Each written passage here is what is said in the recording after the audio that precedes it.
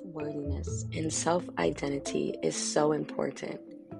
I cannot stress that enough. I feel like if we just step back and really press in every single day to the words of God and the promises He speaks over our lives, I feel like then we can grasp the understanding of how precious we truly are, not only to Him, but to ourselves. And once we understand that worthiness, that's when we can truly cherish it for what it is and truly love ourselves, knowing we can walk confidently in who we are, and no matter what anyone else says or does, it will not affect us.